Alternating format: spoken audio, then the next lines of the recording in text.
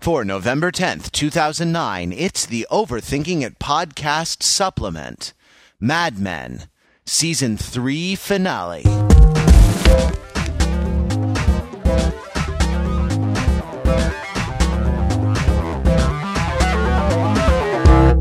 Welcome to this special supplement to the Overthinking It podcast, where we subject Mad Men, just having finished its third season, to a level of scrutiny it probably doesn't deserve. Though I think that we'd all agree that in the case of this show, it does deserve it.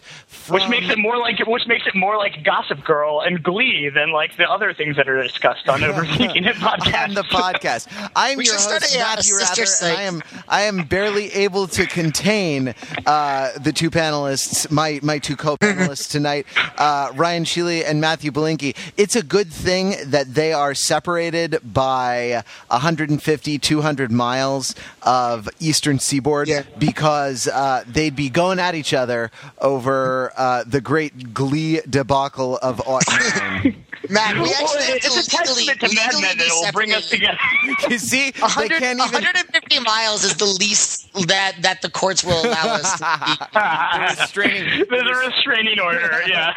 Right. Measured miles. Well, so it's a good thing, too. And as Ryan said, it is a testament to the power of Mad Men that it can bring these two people together. So you have Matthew Belinkie, Ryan Sheely, and Matthew Rather on with you tonight. And though this is not a regular episode of the Overthinking It podcast, it is a special supplement for Mad Men and contains spoilers up to and including the finale of Season 3. We're going to run it a little bit like we run the regular podcast and begin with a question. Favorite Season 3 moment. And we'll go in alphabetical order because Matt has the one that I think is on everybody's mind. Belinkie, what was your favorite Season 3 moment?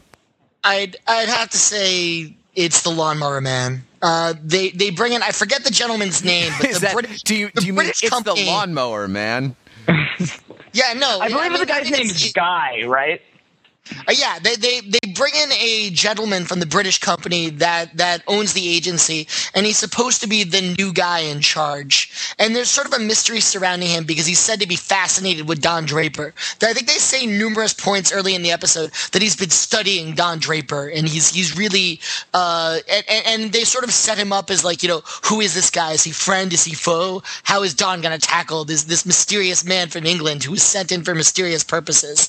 And then during the party to welcome him to the office, his foot is chopped off by a lawnmower in the middle of the office. Literally, there's a lawnmower that's been brought into the office to celebrate closing the John Deere account, and somebody a secretary, I believe, is driving it around in a drunken fit of merriment, and the guy has to have his foot amputated. At which point, the parent company, of course, removes him from his new position because they can't have a one-footed executive in charge of the agency. And that's the one-footed man. Running an agency. If you've ever seen the one-footed man, then you've seen me. Right, and that's the last you ever hear of Don Draper's mysterious admirer. Right. Yeah, it's, we get the sense that Don is kind of a celebrity within this world, right? That he's considered the best of the best. Sort of an ad man's ad man, right? Right, it's like in the way that Young Jeezy is your favorite rapper's favorite rapper. Don Draper's your favorite ad man's favorite ad man. Or that like an actor like Cherry Jones or something like that, right? Is like an actor's actor. Or Liev Schreiber or something like that, right? Like, is an actor's actor. Kevin Spacey, maybe, right? He's the ad man's ad man. Ad men. Yeah. Mad men. Ad men. Mad men. Ad men. Yes. Okay. Well, yeah, like Matt, I don't think you can match the lawnmower in terms of sheer audaciousness. I think I can. Okay. Here's Ryan Sheely coming from behind. Season 3 Episode 3, which is the Roger Sterling's Kentucky Derby Party episode. Oh, yeah. And there is a coming right back from commercial. You are hit with a close up of Roger Sterling in blackface, in full on blackface, singing. I'm not exactly which. I forget exactly which like old kind of spiritual he's singing. Something along those lines. I mean, it is like one of the most. It was because it was the title of the episode, wasn't it? It was My Old Kentucky. It was My Old Kentucky Home. Okay, yeah, no, you're right, and it is just. It goes on extremely long, and I think that just as while the lawnmower kind of has actual gore, the blackface routine sort of is filled with kind of socio-political gore, and it splatters all over the faces of the viewers, and it plays a really interesting role within the episode of sort of showing. Developing this motif of how out of touch Roger Sterling is, and kind of, and setting up this kind of litany of follies that is kind of that sets off the high part of his falling out with Don, and yeah. So I submit that as that's the episode. Also, that's the episode where Don meets Conrad Hilton, though he's never introduced as Conrad Hilton at the time. Right, exactly. And that episode also features a really great swing dancing scene with Pete and Trudy as well. You've prior to this episode, you've seen their marriage as one that's kind of on the rocks and filled with tension and all these issues about like infertility and things like that. And there's just this moment where it's this 3-minute dance sequence where they kind of like grab the spotlight from everyone at the party, and you see like why they are together. Like that, this is not a like spontaneous dance routine, but one that has been practiced for years and years and years. And it's just and the sort of desperation of it, right? The idea that these people are trying way too hard. Right. Well, I don't know. I didn't see it like that. I saw that that this is something that they really share together. I feel like there were other couples that were trying hard, and they just like rather than trying, just kind of lost themselves in each other. I mean, maybe yes, they practiced, but I didn't see it as being like I really read that as like the moment where they kind of rewired.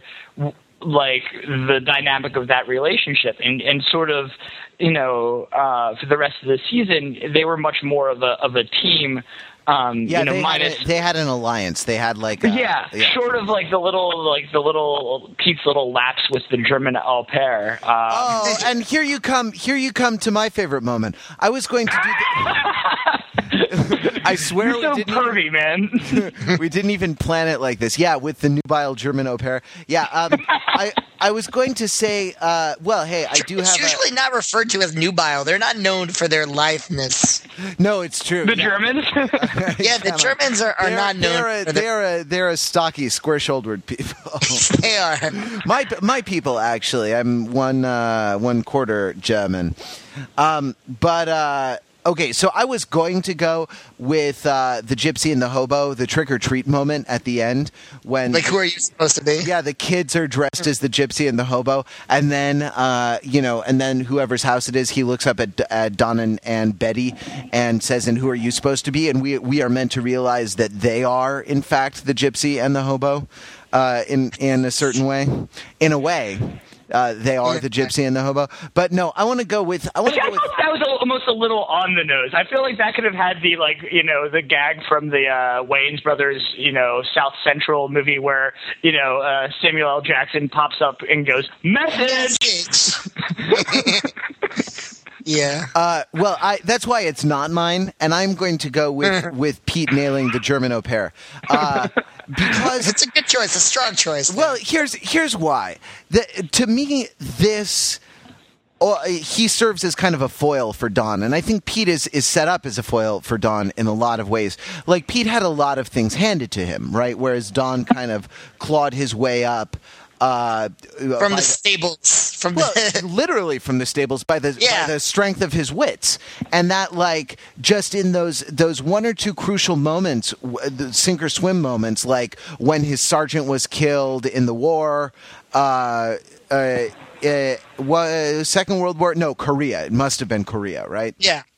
So when his sergeant was killed in Korea, and he had the wherewithal to, though injured, to switch the dog tags, right? He rebranded himself, right? It was his first act as an ad man was to rebrand himself. This is the thing. Like when Peggy corners him about it, do you remember his response? It's like, Peggy, people change or you mean Betty, or you mean Betty? Betty, not Peggy. Peggy doesn't know. Though, I gotta say, it was last season where we saw Dawn and Peggy interacting around the pregnancy, and what Dawn said was, I think, one of the greatest lines in the show thus far. He looked at her and, regarding the pregnancy, he said, "This never happened. It will astonish you how much this never happened." And that was, that's a window, that's brilliant dialogue there, and that's a window into almost worthy of Glee, I'd say. And and that, sorry, Blink. And that's a window into Don's soul. But I think that the Pete with the German au pair is a window into Pete's soul, and into the reasons that Pete can't be Don. You know? Because Don operates with an air of sort of detachment, though there is a sense that he is drawn to a certain kind of woman, a woman who is sort of outside the mainstream, from his first, Greenwich Village intellectual bohemian girlfriend, where we first encounter him, to the Menkins heiress, to the teacher this season. They're all brunettes, right? Yeah, they're all right. Unlike Betty, they're all brunettes, and or to the what was the one with the Bobby Barrett? Yeah, exactly.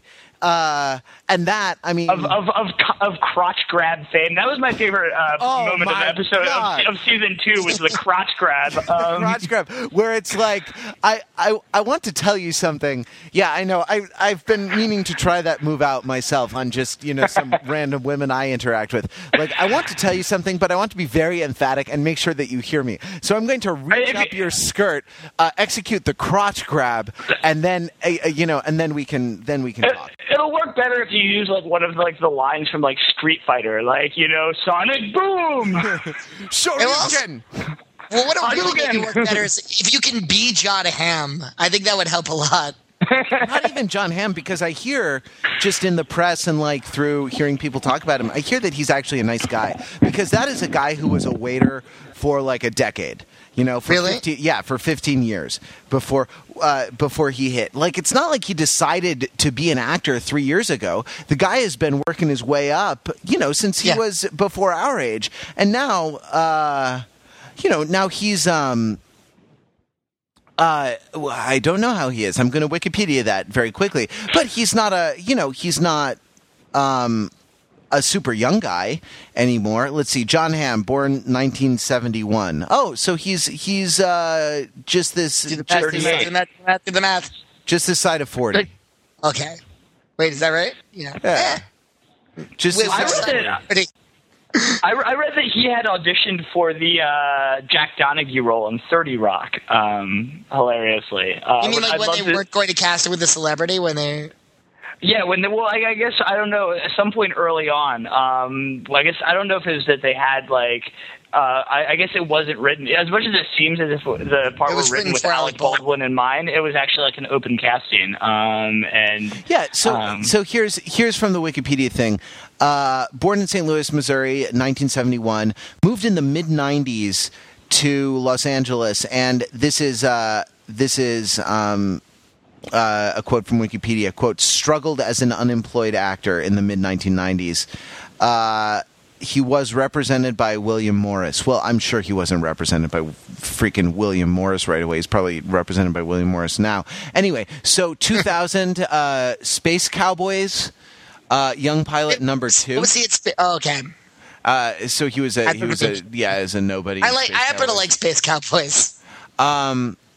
he let's see. Okay, Providence, the Huleys, Gilmore Girls, CSI Miami, Charmed, The Unit. So, like it's small things. Doing guest star and maybe like these look like guest stars. They don't look like co-stars to me. But then, okay, so the Sarah Silverman program as a cable guy, but then started in 2007, started playing Don Draper, and the rest is history. The thing is, do you see him being able to branch out to other roles? I mean, is this one of these cases where he sort of inhabits this role so well that, like, anytime we see him, like, with hair that's not, like, slicked over and, you know, in the fly suit, you know, that it's just not going to seem right? Or do you think that this is going to be a springboard? This is a case, I think, of a role finding an actor that he is just perfect for. Yeah, you know, yeah. he like. But I'd say he could do more than that. Did you guys watch 30 Rock last season? He was great. That's where I was about to go. Yeah, and he wasn't Don Draper at all. So I mean, I definitely think that he has more range than to be like a handsome, mysterious man. Yeah, this is a guy. This is not a one-hit wonder. I mean, this is a guy who spent many years working his way up. And so he was great when he hosted SNL. He was hilarious also. Yeah. And there were a few Mad Men sketches, but there was also the John Hamm's John Ham, the country roasted ham that you eat on the toilet, and he really owned it. Yeah, that was pretty fantastic. Okay, so good, John Hamm. John Ham's John Hamm. Season finale. What do we think? I mean, what struck me about it is how action-packed how quickly it seemed to move compared with the show normally, which is usually very deliberately paced. Yeah. And I mean, that's sort of my issue with Mad Men, that I like it a lot. I always and I felt the same way about The Sopranos, that you always sort of expect things to happen quicker than they actually do. And I think that's part of the show's that's part of the game that the show is playing, that it's always sort of teasing things and then pulling back. I think the lawnmower thing, I almost feel like the writers were making an inside joke that they're sort of set something up and then they're like, but no, it doesn't happen this way. It happens in a different way that you can't see coming. Well, right. That's an interesting thing. I mean, I think different from a show like, oh God, what's a show that we all like that I can reference? What about the Unit? Glee.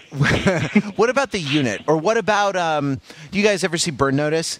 That's a show that lives or dies on its plot, right? And like that each episode's going to tell like a real story and like something's going to be revealed. Or that it's not that Mad Men doesn't tell a story. It's just a different kind of story that it tells, right? It meanders. Yeah, it's contemplative rather than being extremely goal-directed narrative. Well, I think I think what the season finale kind of proves or reinforces is that it sort of moves in this kind of punctuate, evolutionary biologists call like punctuated equilibria, right? So there's a lot of drift, and then things like there are like transformative moments, right? And it's kind of all of a sudden everything happens, right? And I think that and this is sort of, it happens at the micro level, like within the lives of the characters, but it then is echoed in what's going on historically, right? So that there are these social changes that are happening, but there's still these big historical moments that are focal points. The Kennedy assassination, last season finale was the Cuban Missile Crisis. Before that was like the Kennedy-Nixon election, right? So that there are these kinds of, there's history is like a big slow-moving glacier, but then there is like also, someone firing rockets at the glacier at unpredictable intervals, and just huge shards just fly off. And so, and it's an interesting view of kind of history, and it's reflected in the lives of the characters as well. I want to do a little overthinking here. Gérard Ginet, right, wrote a study called, oh God, what was it called? Palimpsest, right? Dedicated to forms of second-degree narrative. That is to say, he distinguished between what he called récit, or the telling of the story, and discours, which was a kind of meditation on the story, which became a feature of the modern novel. Right. That is to say, like with I guess Joyce, the idea of the novel contemplating its own process enters the literary sphere, and actually has kind of taken literary fiction and it's really been in that ever since. And very goal-directed narratives are these days tend to be relegated to genre fiction, like mystery fiction or romance, or things that are narratologically shall we say unreflective about their own. Like a procedural. Yes, exactly. Any of these, like, let's solve a mystery type thing. Right. And so which really dominates TV nowadays. I think most of TV is that, like, we have the attractive corpse of the week. Yeah, well, let's ring the changes on this, right? Like, started with Law and Order, which Law and Order was revolutionary for its time, because Law and Order came about in the midst of, in the midst of the television landscape that Dallas left in its wake, right? And that these soap operas were the norm. Right. And even like half-hour shows, even a show, not all the half-hour shows, but a show like Night Court, which had some kind of the serialization to it. It was not strictly episodic. And so Law & Order was revolutionary at the time because of the austere focus on procedure, and because of the total rejection of any of the narrative crutches that television writing, and I would say a lot of lazy television writing, uses. Like, you never hear a guy in Law & Order say, Law & Order. You never hear a guy in Law & Order say, the time I knew I wanted to become a cop was when I was... No, that's Law & Order SVU that you're talking about there. Yeah, they do get in... SVU has gotten into that... it's a little more touchy-feely. No pun intended. Oh, God. I made a horrible... like rape pun. That's not cool at all. That was the most popular show in America. But now we have shows like NCIS, all the CSIs, a couple of lawyer ones, things like this, and then there are the shows like Criminal Minds. I don't know if you've ever seen Criminal Minds. They're profilers. Yeah, they're the profilers, but they kind of blur. They kind of blur the distinction. Does the Mentalist fall into that category as well, or? Well, isn't she? Aren't the Mentalists? The Mentalist is a dude, right?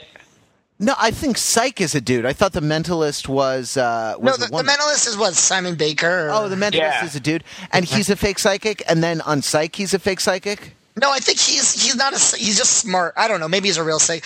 All the TBS shows are like quirky guy solves mystery, right? But that's USA, right? Is that USA? Well, yeah, USA is the home of Psych, Monk too. Burn Notice. Yeah. They're really trying to brand themselves as like late comedic mystery solving. Well, and also sort of centered around a one central character in a sort of Shakespearean way. Right. Somebody you could put on the poster. Exactly. Whereas a show, not to beat this dead horse, whereas a show like The Wire is about, The Wire is about society. And actually, Mad Men is about a society, is a 19th century novel, not a Shakespeare play. And actually, this is like, what did Balzac call his grand project that encompassed all his novels? I vaguely remember what you're talking about. La Comédie Humaine, or something. I'm sorry for my terrible French pronunciation. It's like 180 novels that sort of all interact in vague ways. The human comedy. That is, the idea was to encompass this whole thing. Dickens had the same thing with like a kind of social naturalism, and Tolstoy. Tolstoy took it, I think, as far as you possibly could, to the point where you have someone like Joyce turning to Discord, turning to other things, because you can't do more with that than Tolstoy or Dickens did. So Joyce had to go somewhere else. Anyway, sorry. My point is that Mad Men seems to straddle this divide. And I think this is one of the things that makes it such an interesting and such a compelling show for overthinking, right? Because it is definitely Shakespearean in that it is centered around a strong, enigmatic, compelling central character with whom we rise and fall. But it's also the portrait of a society. You know? Yeah. And that, I mean, it's very much about like a time and a place. And that more you time, see, but also a place. And that these people in it tend to represent. This is a huge achievement, I think, that they're well drawn as characters, but they also tend to represent social groups, and where the characters represent sort of social groups or movements. So you have the gay dude, you have the woman entering the workplace, you have the black guy in the elevator, the black maid, the domestic worker, the black domestic worker, which is like, oh God, it was, turn off that business about Martin Luther King getting shot or something. Turn that radio. Oh no, you can leave. He says you can leave your program on if you want.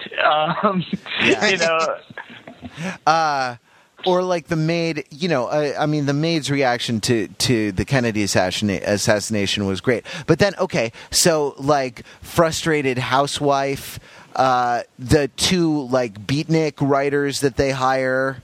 Copywriters, the one I guess is a copywriter and the other is an art guy, right? That they hire at the agency to get that that youthful thing in Joan, and what she represents. And I wonder if this new character that the man that Betty is involved with now, he's a politician, and they haven't done a ton with that yet. But I wonder if like they're going to bring in more of that world of like this sort of old timey machine politics. Sure. I mean, they could go two ways. They could develop that, or they could like write him out. They could write Betty out too. They could write Betty out. I mean, this is something. I don't know if they would. I mean, they could. I would hate to predict. I mean, I at the end of last season, I actually made like an informal prediction to some of my friends that this season was going to be about Pete was going to be obsessed with trying to find out what happened to the kid he had, and didn't happen at all. It's like it never happened. They went in an entirely different direction. You'll be astonished how much it never happened. Right, I mean, the last we saw Pete last season is he was completely devastated by this revelation that he had a child and was given up for adoption. And we see him sitting alone in his office holding a shotgun. And it's like, wow, what is he going to do? How is he going to deal with this information? And the answer is he just moves on.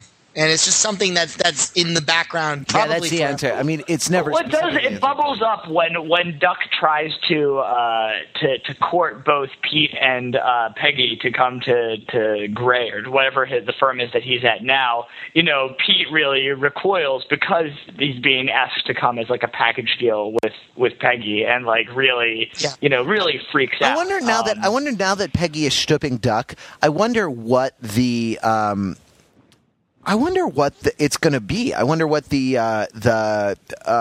result on Don's new agency is going to be. What you mean, like if it'll be successful? No, I mean I wonder if there's any effect on. Like Peggy's relationship with Duck. Yeah, I mean I wonder if they're going to drop that. I think has totally outgrown him. I mean I think that for Peggy, Duck is a proxy for Don. Yeah, I think so too. And you could almost see the moment where he hides the Kennedy assassination from her to have sex, and she realizes it as sort of like, without having said anything, they're sort of broken up. That like she's not going to do this anymore.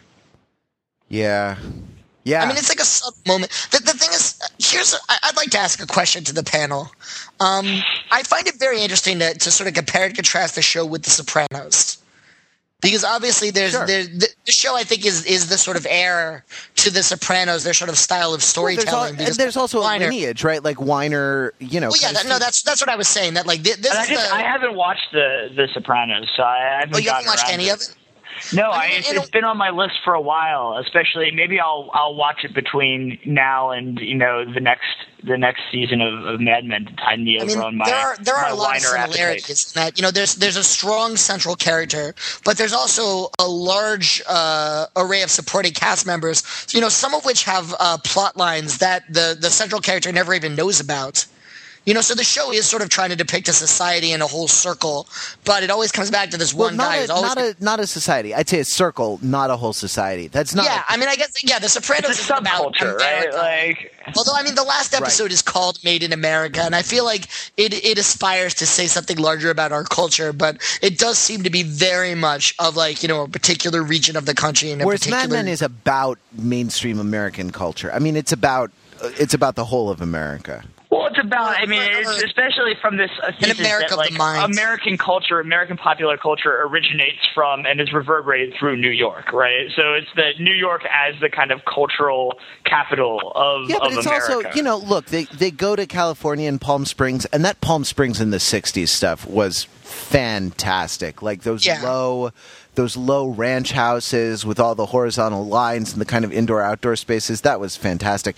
And what the meaning of Los Angeles and Hollywood and this, they come out for like an aerospace conference, right? Which is people don't realize, they think it's all movies. Like that was for a long time California's big industry was building airplanes. The DC-3 was built in actually not far from the house I grew up in. But then also like the meaning of rural America in the form of Don's roots, I think is taken up. So I think it's a more comprehensive picture than just being a sort of New York centric kind of New York snob elitist. But you didn't feel that even when they went to New York and went to L.A., it was mostly defined in opposition to New York, just kind of like the Sex and the City, where Carrie goes out to L.A. and it's all about how it's like totally different, and she like sleeps with Vince Vaughn or something. How like it's like totally different. Yeah, no.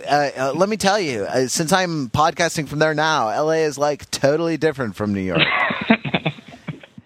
Why do you have to overthink everything I say? Why can't you just let me say things? Why don't we just have a conversation? Today in Los Angeles, it was 75 degrees. How warm was it in the New York, Belinkie? It was actually really warm. Oh, okay. Yeah, I know. You took a good guess that it would be cold, but you just in your face. Yeah, no, but it'll be cold tomorrow if that makes you feel any better. Well, there you go. It totally does, because it will be warm here. Okay. Well, all right, then I guess you win, right? Sorry, you were saying before I broke it, we were talking about America. Belinkie, you were talking about The Sopranos. You had a question for the panel that we never. I don't know. I think that the style of storytelling certainly reminds me of The Sopranos, in that like various things are introduced. And The Sopranos, I'm not going to give away anything specific, Sheely, but especially feel free. I have spoiled so many things for so many people that it always seems in The Sopranos that there's going to be a mob war in the next episode. That like there's always the threat that like this is where it all goes down. And I think a large part of it is that HBO is very good at editing promos for The Sopranos, often featuring percussive drums that make it seem like this next episode is going to be like nonstop gunfights. And then this is it. And it never, yeah, it's like you only 8 episodes left this season, and it never is quite as apocalyptic as you somehow believe it'll be. That like the mob war never quite happens, or never quite happens when you expect it to happen. A good example is the character of Paulie.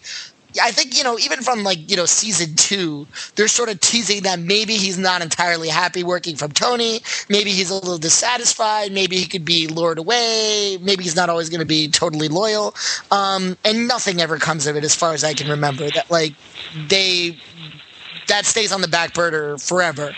And in a way, it seems sort of disappointing to sort of like put this out there and to spend all this narrative effort creating these little moments where you see that this guy there's this tension, and then never really pay off the tension. But I guess the other argument is that's how life is.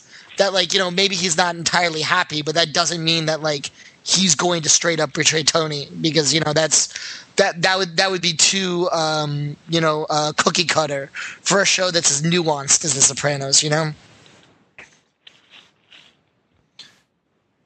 Was there a question in there that we were supposed to answer? I don't know. I guess the question was I was curious what you guys would say is the big difference between it. I think we've laid out one very well, which is that the Mad Men is more about America in general.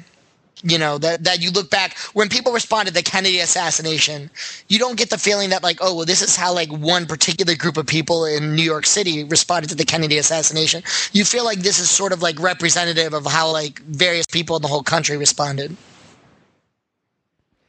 Yes. I mean, right, like, yeah, I think that we get like, and do you notice that it's the young people who take it a lot harder? It's the young people and the African-American community, right, who take it a lot harder. Like, Roger still has the wedding. Don and Betty still go to the wedding. But Trudy and Pete stay home, you know? Yeah. But that's personal also, right? Like, Pete didn't want to go because he learned that he hadn't gotten the promotion. Right, exactly. And Kennedy was just an excuse, right?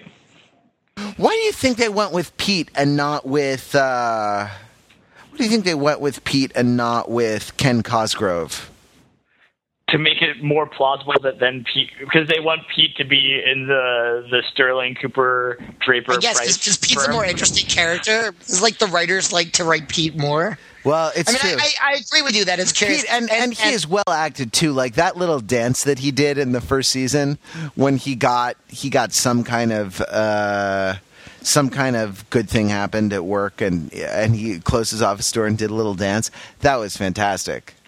And of course, I don't think Sterling and Draper ever deny that they also asked Ken. I think that's the first question Pete asked them. I think they said we're also asking Ken, but that doesn't mean we don't want you to. No, they said not yet. Have you asked Ken? Oh, they said not. So they did say that. They just left the door open to be like, listen, you don't have a lot of time to like play hardball with us. Like we're ready to go to Ken if you say no. Right, although they do actually go to a bar afterwards and sort of like say snide things about Pete. So it's not entirely clear that they're huge Pete fans. Well, right, so I mean, the idea being that like this was necessary. They had to, sweet talk him in order to get the agency going. I mean, that was like the interesting thing about this episode is that it was like a series of like Don kind of eating crow, and like basically he said like I was wrong like so many times, like you know, and basically you know people need like on the flip side though all the you know a successive stream of people need to be kind of like you know have the open validation from Don. Roger's like you know no tell me why you need me, and Pete says you know no I want to hear from you why I'm special, and then he goes and gives the big speech to Peggy, right? Right, and the only person he doesn't like really do this to is Betty. You know, I mean, what's his pitch for Betty? Oh, you're a whore. I think that last. I read some stuff online where the takeaway was, well, this is Don finally growing up, right? Finally sort of like making his peace with, instead of running away, kind of doing what he has to do to kind of keep people together and keep going. And I'd say the equivalent for Betty is that last phone call when he's in the bedroom of the hotel suite, which is serving as the Sterling Cooper Draper Price office. Where it's he says, you know what, you're going to get everything you want. You know? Yeah, but I think there's also a little bit of passive aggression in that also. Or like I'm not going to fight you. I hope you find what you're looking for, so that like he's in fact not going to go to war for the kids or try to I don't know, take all the money, you know, you won't get a cent kind of thing. I think there was an interesting moment in that phone call where he says, you know, oh, for a while I'm going to be working out of the Pierre. And she doesn't even ask why. Like, you know, she doesn't say like, well, what did the building burn down? He left the agency, yeah. Well, and here what she says, and this was also something that was pointed out to me, I think, on Salon. She says, "You'll always be their father." And have you noticed how Peggy is kind of obsessed with these? Betty. God, I keep making that freaking mistake. Betty says, "You'll always be that father." Their father, right? She's obsessed with the father figures, right? Where like her own father. Don is a kind of paterfamilias, father figure, and then Don, you'll always be their father. And in the scene with the divorce lawyer, I mean, the Henry guy really, plays the father too, right? I mean, she kind of really enjoys the sort of having someone take charge, and kind of it's hard to say what it is that she, they talk about what she always really wants without really defining that clearly, and it's I don't know. Although, I mean, yeah, she likes having someone take charge, but I definitely feel like it's an open question whether she cares at all about this new guy. Now, remember that she asked earlier in the season about getting a divorce, and the advice from the guy is that, like, you can't, financially, you can't do this. And then this guy offers to marry her, so the question is, does she really love this guy and want to start a new life from him, or is this just her way out, and she's taking it, and she's manipulating I don't know, but she also had him kind of set up as a romantic ideal. I mean, because they had been... he was kind of, I mean, from like episode 3, in episode 3, she met him at the derby party, and he kind of creepily felt up her stomach, and then had this like pen pal romance with him. So I think that she has had this kind of like romantic, this idealized romantic relationship with him. It's kind of, which is symbolized by the fainting couch that she purchases, the Victorian fainting couch. Oh yeah, that is like totally her overstuffed romanticism, right? Well, and it's totally out of place with the modern furniture that that room gets redecorated. And the decorator washes her hands of it. Right. Well, exactly, and that like she's like, I don't want my name on this job. Yeah, it's that horrible. Well, which, I mean, it's such a, a symbol of like how, her life doesn't mesh with the home that they're building together and blah, or that, she does it on purpose to mess up the room that she's making for Don. I don't know. I mean, there's a lot that you could read into it if you want to read into it. The thing that he is, is kind of attentive and reverent, whereas Don tends to treat her with benign or not so benign neglect. Right, so something between neglect and contempt.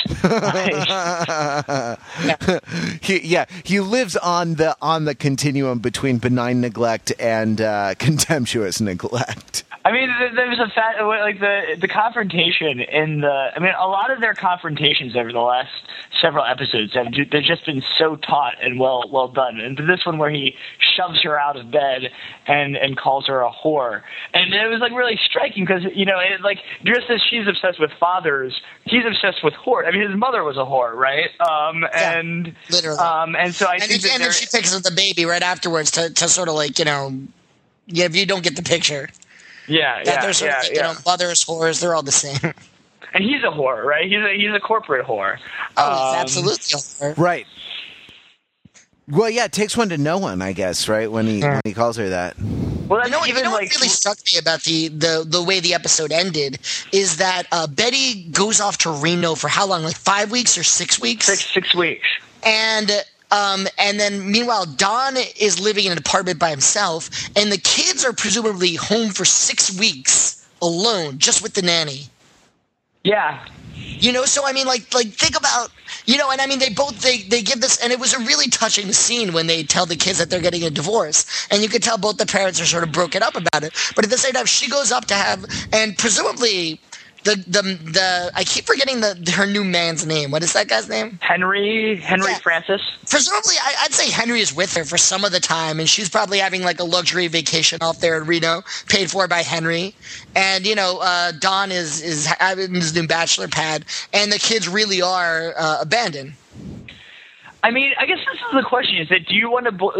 Is the tendency to kind of blame this on both of them, or because my inclination is like for like I read that like my first gut reaction was like, oh man, she is such a horrible mother, and the way that you laid it out, it's like yes, well, but Don is staying away, but then I would answer, well, she's the one that like the striking thing about she kicked him out of the house. She kicks him out, and like basically lets him take all of the heat. Like the awful scene where the kids are like breaking up, she's like just saying nothing and really just. I mean, obviously, how you tell small kids about divorce is a super complicated situation, but she could have met him halfway. I mean, she pretty much hung him out to dry. He's just like, oh well, it's just for now, and she sort of shakes her head like, no. Right, but she's not doing anything else to like help with the kinds of small, in other depictions of this, it's at least a team effort, and she's just like, he's trying to like comfort the kids and not make them less upset, but she's not going to do anything to help him out. She's not going to tell any lies, but she's not going to tell the truth either. Like, and of course, the older daughter is sort of blaming her, so it's interesting. How that plays out next season. Well, the relationship with the kids is going to be interesting. I was actually thinking they spend all this time with the daughter, but nothing really with the son, and maybe it's because the son is too young to kind of. It's a little bit of a cipher. Yeah. It's also this is the third actor that's played the son over the course of the series. I think they've changed him up every season, they keep shifting. They keep shifting time, and like. But I think they've had the same actress play Sally. I guess again because the son is younger when the show starts. Yeah, it's also kids are so specific. Early on in life, kids are so specific as far as what age they are. Yeah, mm-hmm. What age? But the child actor who plays, I hope they keep Sally because I think she's great. I think she was awesome this season, and had a lot of this, sadness, anger. In some ways, a lot of ways was kind of like more emotionally complex than her mother, right? Who is often like in denial. There's this interesting kind of there's a lot of Dawn in her. Yeah, the daughter and like their mutual hatred of Betty's father. Yeah. Well, wait. Did the daughter hate Betty's father? I think that she. She really liked the father. Yeah, no, I think I'm sorry. that the daughter kind of forged this unlikely alliance across the generations where they seem to bond over something. I mean, maybe kind of over being out of place in this house or being out of place in the world, maybe. Being kind of disrespected and written off by Betty. Sure. I think. I don't know. Just out of curiosity, at the end of the 60s, she'll be, graduating high school, the oldest daughter? I guess so. Was she in, 4th or 5th grade or something? Just, taking sort of a long shot. I don't know, she's 11. Just taking sort of a long shot. You got to figure, in the maybe the long game for this series is you go through, 1969. I don't know if I'm going way out on a limb there, but it's very much a series about the 60s. They enjoy walking through the fire. Is that what? Matthew Weiner said that the story of Mad Men is the story of a subversive ethnic sensibility coming to undermine the kind of mainstream waspy sensibility. Right. By the end of the decade, the counterculture is the culture. Right. Yeah, exactly. Yeah, you put it better. And that advertising is dominated by these anti-establishment message, which is what I think was represented by the Volkswagen ad. The lemon ad that was in season 1, I think, right? That where it's that. Do you remember that? Don's on the train. He's reading the newspaper. There's an ad for Volkswagen. The headline of the copy is lemon. The idea being kind of bragging that the car is a lemon in some way, and apparently that's a famous advertisement. The typeface is Futura, so it's a kind of sans serif. Yeah, it's a sans serif, right? European sort of typeface, and the story of this counterculture, which is largely ethnic, right? Or the gay culture, or the women entering the workplace, coming to displace the Sterlings and the Coopers of the world. Right, it's interesting. The stodgy old white men selling. You know what? I didn't understand that. Sterling had inherited the business from his father, but it makes sense because Roger and Bert are of two totally different generations. Mm-hmm. So, so that makes sense. And it's, like he inherited the business. He's at the top of the thing through inheritance and not through having scraped up the way Don did, the way Peggy is doing.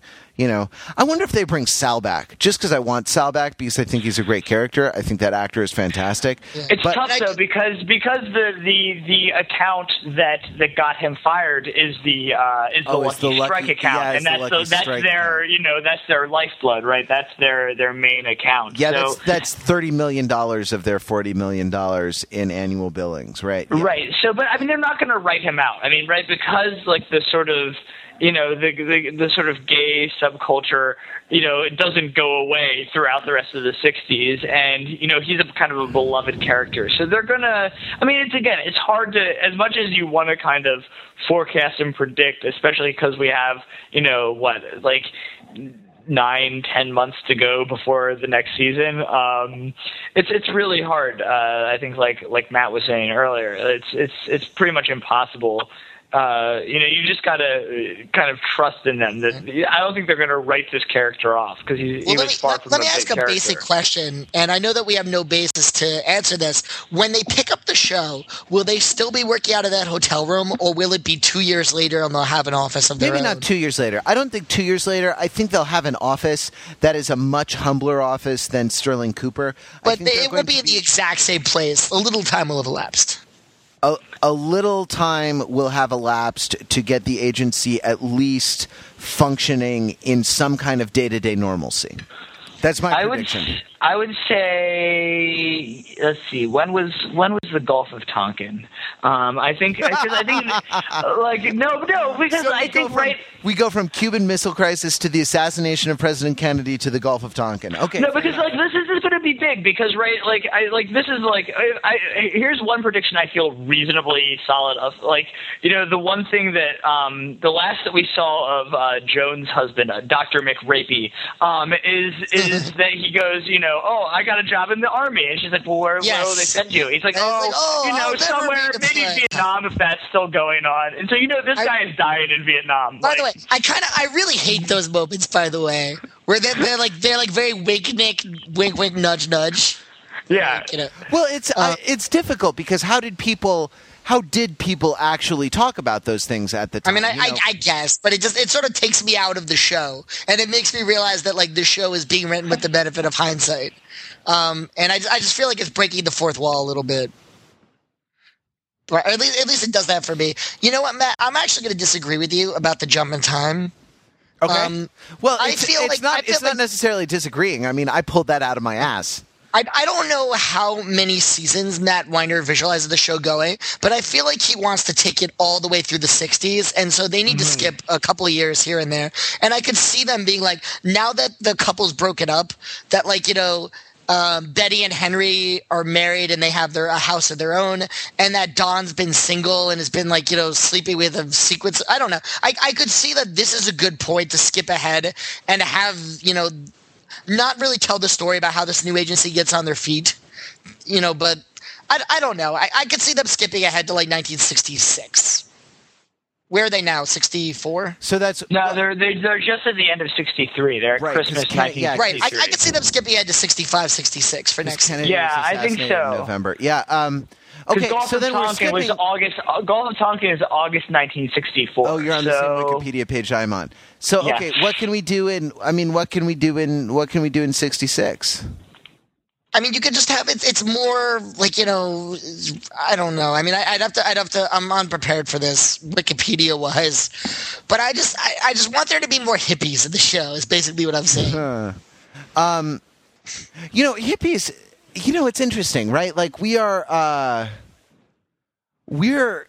I think we've only really ended the 50s on Mad Men, right? The 50s culturally are a period that stretched almost 20 years from the end of the Second World War through either through, depending on whether you want to date it politically or culturally, either through the assassination of President Kennedy or else through the Beatles' appearance on the Ed Sullivan Show.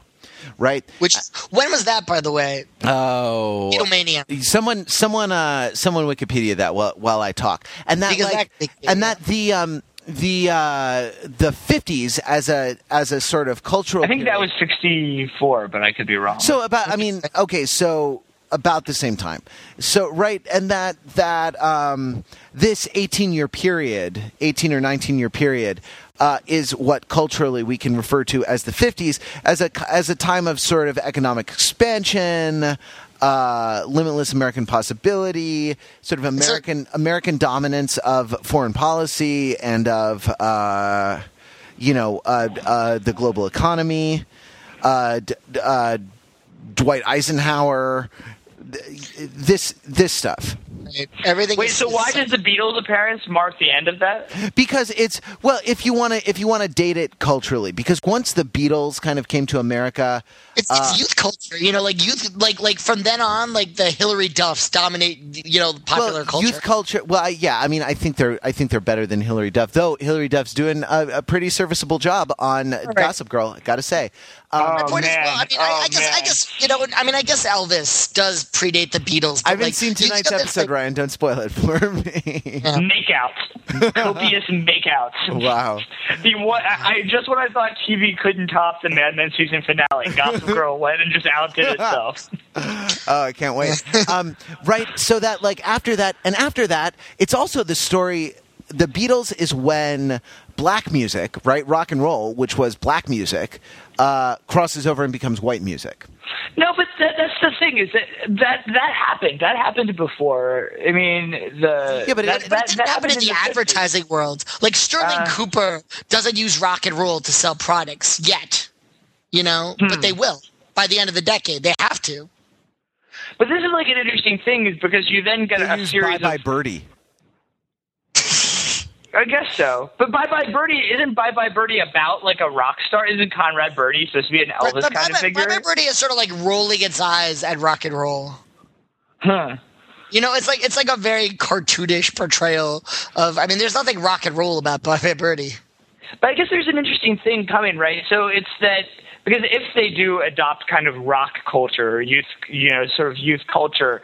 Because you sort of get the Beatles' early period in '64, which is like this British invasion pop rock, and then by like '67 or so, you're at Sgt. Pepper's, right? You're at full-blown psychedelia. Well, I guess I was a little premature about that culture, right? Because when the Beatles came, the Beatles' first 3 or 4 albums, they were playing covers of American rock songs. They were playing, and also they were playing Money, and Roll Over Beethoven. Also, right, by the time the Beatles came, we'd had 10 years of Elvis. Yeah.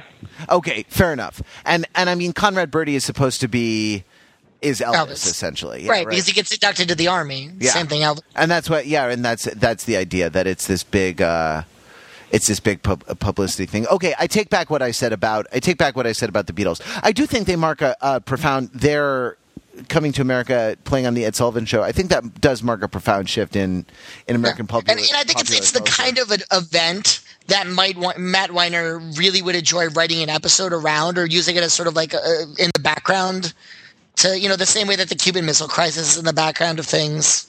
Well, what was subversive about the Beatles was their haircuts. No, I'm serious, right? And even hair really matters in the world of Mad Men. I mean, I've talked about Don's kind of, he has his very combed over look. Even Pete, when he's fuming about not getting the promotion, mentions Kenny and his haircut. I think the thing that a lot of older reactionary types honed in on the Beatles was the mop tops. And even that was different from Elvis's pompadour. Well, fair enough. Still very done up do. Well, Pete has what, a kind of bowl cut, a lot, or I guess that was just in the last episode when he was sick and his hair was. But he musses his hair on purpose. Yeah, his hair was not slicked back. Hey, we're coming up on the hour mark here, so I want to close with a question. I kind of answered this myself in my answer about, or am I talking about Mad Men being a show about both a man and a society, our culture, our nation, the soul of our nation. But what do you think it is that makes Mad Men a great show? I think we can agree, right? Like we are three guys whose opinions often diverge about a number of things. I like Glee, Belinky likes Pokemon. Well, okay, Ryan Sheely likes being a professor. But let me make a statement about Mad Men. Those are so not mutually exclusive. You said a very bad, that's a false trichotomy right there. Right. So I want to just put the question in, and let's close on this. I want to put the question to you: What is this show's claim to greatness? I want to get something off my chest about Mad Men. That I feel a little bit chastened by the whole Glee firefight that we had, where I sort of claim that that Glee, there were objective standards of what I expect from television writing, and Glee did not meet them. And I was basically smacked down and pretty much convinced that I perhaps misstated the case that those are my standards, but Glee doesn't have any responsibility to live up to them. Well, and that's the thing, Matt. I'm glad we're having this talk now. I'm also glad we're not having it on these fucking teenagers podcast. On the Glee or Gossip Girl podcast. No, I'll leave you guys alone. Or on the main Overthinking It podcast. Or on the site whose many comment threads we filed. It's perfectly okay to say, you know what, this is not my cup of tea. I am not into this. Yeah. Right? But this is what I was going to say, that I think maybe Mad Men is not quite my cup of tea, to tell you the truth. That I like it a lot. I like it. I like the artistry of it. You recognize the achievement. No. And that's. I'm not going to say that Mad Men is not well written. It clearly is well written. There's very, very talented people doing exactly what they want to do. I feel like Mad Men will never be my favorite show on television because I think it's just too slow paced. It's too meandering. It's a little too self indulgent. That I guess I like shows that are a little bit more.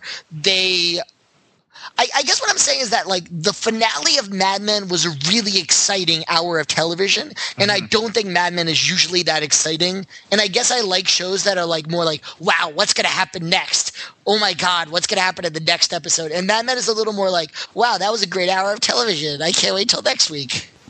Yeah, I agree that it has that quality of kind of reverie that right, and I think it's not quite to my taste, but I will certainly not say that Mad Men is not a great show. Well, and I think this is a huge thing that we can sort of recognize the achievement of it. Both as writing, since you're a writer, I think the writing is phenomenal, and also as a television production, right? Where something that we haven't talked about, but the production design, the haircuts, the ladies' hair, the you know what? This was in all the magazines, kind of in the first thing. How they, when they dress the sets, they put different colors of lipstick on the cigarette butts in the ashtrays because not all the ladies would wear the same color lipstick, and it's it's done to that level. But that's a plot point too, right? I mean, you could construe that as being a sort of overly obsessive details, but then there is a plot point early on, the thing that leads that opens the door to Peggy becoming a copywriter is that she sits in on a lipstick tester, sees everyone throw away their testers. I'm sorry, and calls it a basket full of kisses. I didn't mean to. Right, yeah, your basket full of kisses. Mark your man, Belle Jolie lipstick. Yeah, so that's actually very. So, but, right, but so I'm even not, there, the details matter. No, I know. I didn't mean to give the impression that I thought it was overly fastidious. I think it's just the right amount of fastidious, and that level of attention to detail is something that I admire in the production of the show. Oh, sure, but I wanted to bring out that even that small amount of fastidiousness, it all comes back. It plays a role. It all comes back. It all comes together. Yeah. The thing that really blew my mind, one of the blogs pointed out in the Kennedy assassination episode that when Pete goes to visit Beard Guy, or whatever it is, and they're talking, and the TV is on in the background. It's on to Walter Cronkite, right. And when the secretaries come in to get the news, they change the channel to I think Brickley and Hunter, and it's a subtle thing that nobody but somebody who was obsessive about the '60s would know. That was the much more proletariat newscast. That was the #1 newscast, and it was sort of the intellectuals that liked Walter Cronkite. So the idea that, it's even as subtle as who do you turn to when the president gets shot to give you that news? And I mean, it's got this obsessive level of detail that you would never know unless you watch the special features on the DVD. So, Ryan, great show. Oh, absolutely. And I think we've hit a lot of it in that it has this interplay between kind of detail and sort of sweeping generalization, and sort of sweeping themes. I mean, I think it's interesting in that, I first got into it on DVD. I watched season 1 on DVD and season 2 live. And I mean, really, like I guess this is the first season I've been watching it though, which I had kind of regular cable, like regularized access to cable TV. And I actually found myself tuning in every week. And I don't know, I mean, it isn't like there are huge cliffhangers in the way that, like, say, 24 has, or even like or The Shield. Not to bring up The Shield again. The Shield is my wire. I mean, that's a show where you're like, oh my God. Brilliant. I mean, it's brilliant. But I think it's interesting is that even without these, I think something about it's not that I can't think of a good example of a show that's been just too boring for me to keep up, but they exist, and this is just like the right amount of, whether it's things. There are these kinds of shocking moments, right? This season had a fair number of them. I mean, there's the lawnmower, there's the blackface routine that we referred to earlier. There's also the Jones smashing the vase over Dr. McRapey's head. There's these kinds of this kind of audacity, this revelry, but there's a rhythm to it, and it's not totally predictable. In that you have this like beautiful production design and attractively dressed characters, and then things happen at a rate that you can't understand. So, and I think that uncertainty about that makes it addictive. Is that if nothing ever happened, it wouldn't be worth watching. But but the fact that maybe there will be an episode where lots of stuff happens, like at the finale, and it's like basically a madcap caper, and then episodes where all of a sudden out of nowhere a guy's foot gets chopped off. There's this kind of meta uncertainty. There's feeling of foreboding over the show. Am I lying by saying that? That there's almost this feeling, right. And I think it's on purpose because they're at the beginning of this huge cultural revolution, and there's this feeling that like disaster lurks at every corner. Somebody could find out Don's secret. A guy could get his foot chopped off. The Cold War, right? There's that feeling in the Cold War was a time where the bomb could go off and annihilate us all. Uncertainty that hangs over everything, and that I think you were right about punctuated equilibrium. That maybe the British take over the office, and everyone's afraid they're going to get fired, and really nobody gets fired, right? I mean, nobody important, but then something could happen, and half the cast quits the agency in about 20 minutes of show. Yeah, right. So it is really hard to predict. And maybe that quality. Yeah, I mean, maybe that quality of unpredictability, but sort of earned unpredictability, as opposed to kind of exactly. It's not just fooling with you. It has a plan. Yeah, it's not lost. Right. Lost makes me feel like it's manipulating the audience for the sake of manipulating the audience. But Mad Men, I feel they know what they're doing. Yeah. Whether you like what they're doing or not. Well, that's another thing, right? The feeling of being in good hands narratively. Yes. That Mad Men definitely has going. It had a West Wingian quality of like these are excellent writers at the top of their game. Well, West Wing writer. For the first 4 years, he was fairly insane. He wrote like 100 episodes of that show. He had a writer's room. Who does that? Yeah, well, no, only this guy. And David E. Kelly. David E. Kelly wrote like every episode of all the David E. Kelly shows for a long time. Yeah, I guess so. About the many incarnations of sexy blondes like Michelle Pfeiffer. Right? Yeah. They're all types of Michelle Pfeiffer. Anyway, we should leave it there. If you want to add to the conversation about Mad Men, we might do a listener feedback show just for Mad Men. I like talking about Mad Men. We're going to put this out on the main podcast feed. If you are listening to this, there's an Overthinking It podcast episode 71 that came out Monday morning. Monday, November 9th, the anniversary of the fall of the Berlin Wall. So if you are actually looking for the Overthinking It podcast, A, thank you for listening to this podcast supplement about Mad Men, and B, you can find it in iTunes in your podcatcher or on the website. Also, if you like this, don't forget to check out the These Effing Teenagers podcast, which you can find on iTunes by searching for These F***ing Teenagers, which is Sheely and my show about Gossip Girl and Glee and the social implications. I particularly recommend that you check out episode 5, Gossip Girl: Implications for Public Policy. This next one's going to be good though, because it's going to. I think we're going to talk about Kenneth Waltz's theory of international relations and multipolarity. in bed. Exactly. If you want to add to any of these conversations, you know how to do it. Use the contact form on the site. Leave a comment on the show notes. Email podcast@overthinkingit.com or call 20-EAT-LOG-01. That's 203-285-6401. And as always, visit us on the web at overthinkingit.com, where we subject the popular culture to a level of scrutiny it probably doesn't deserve.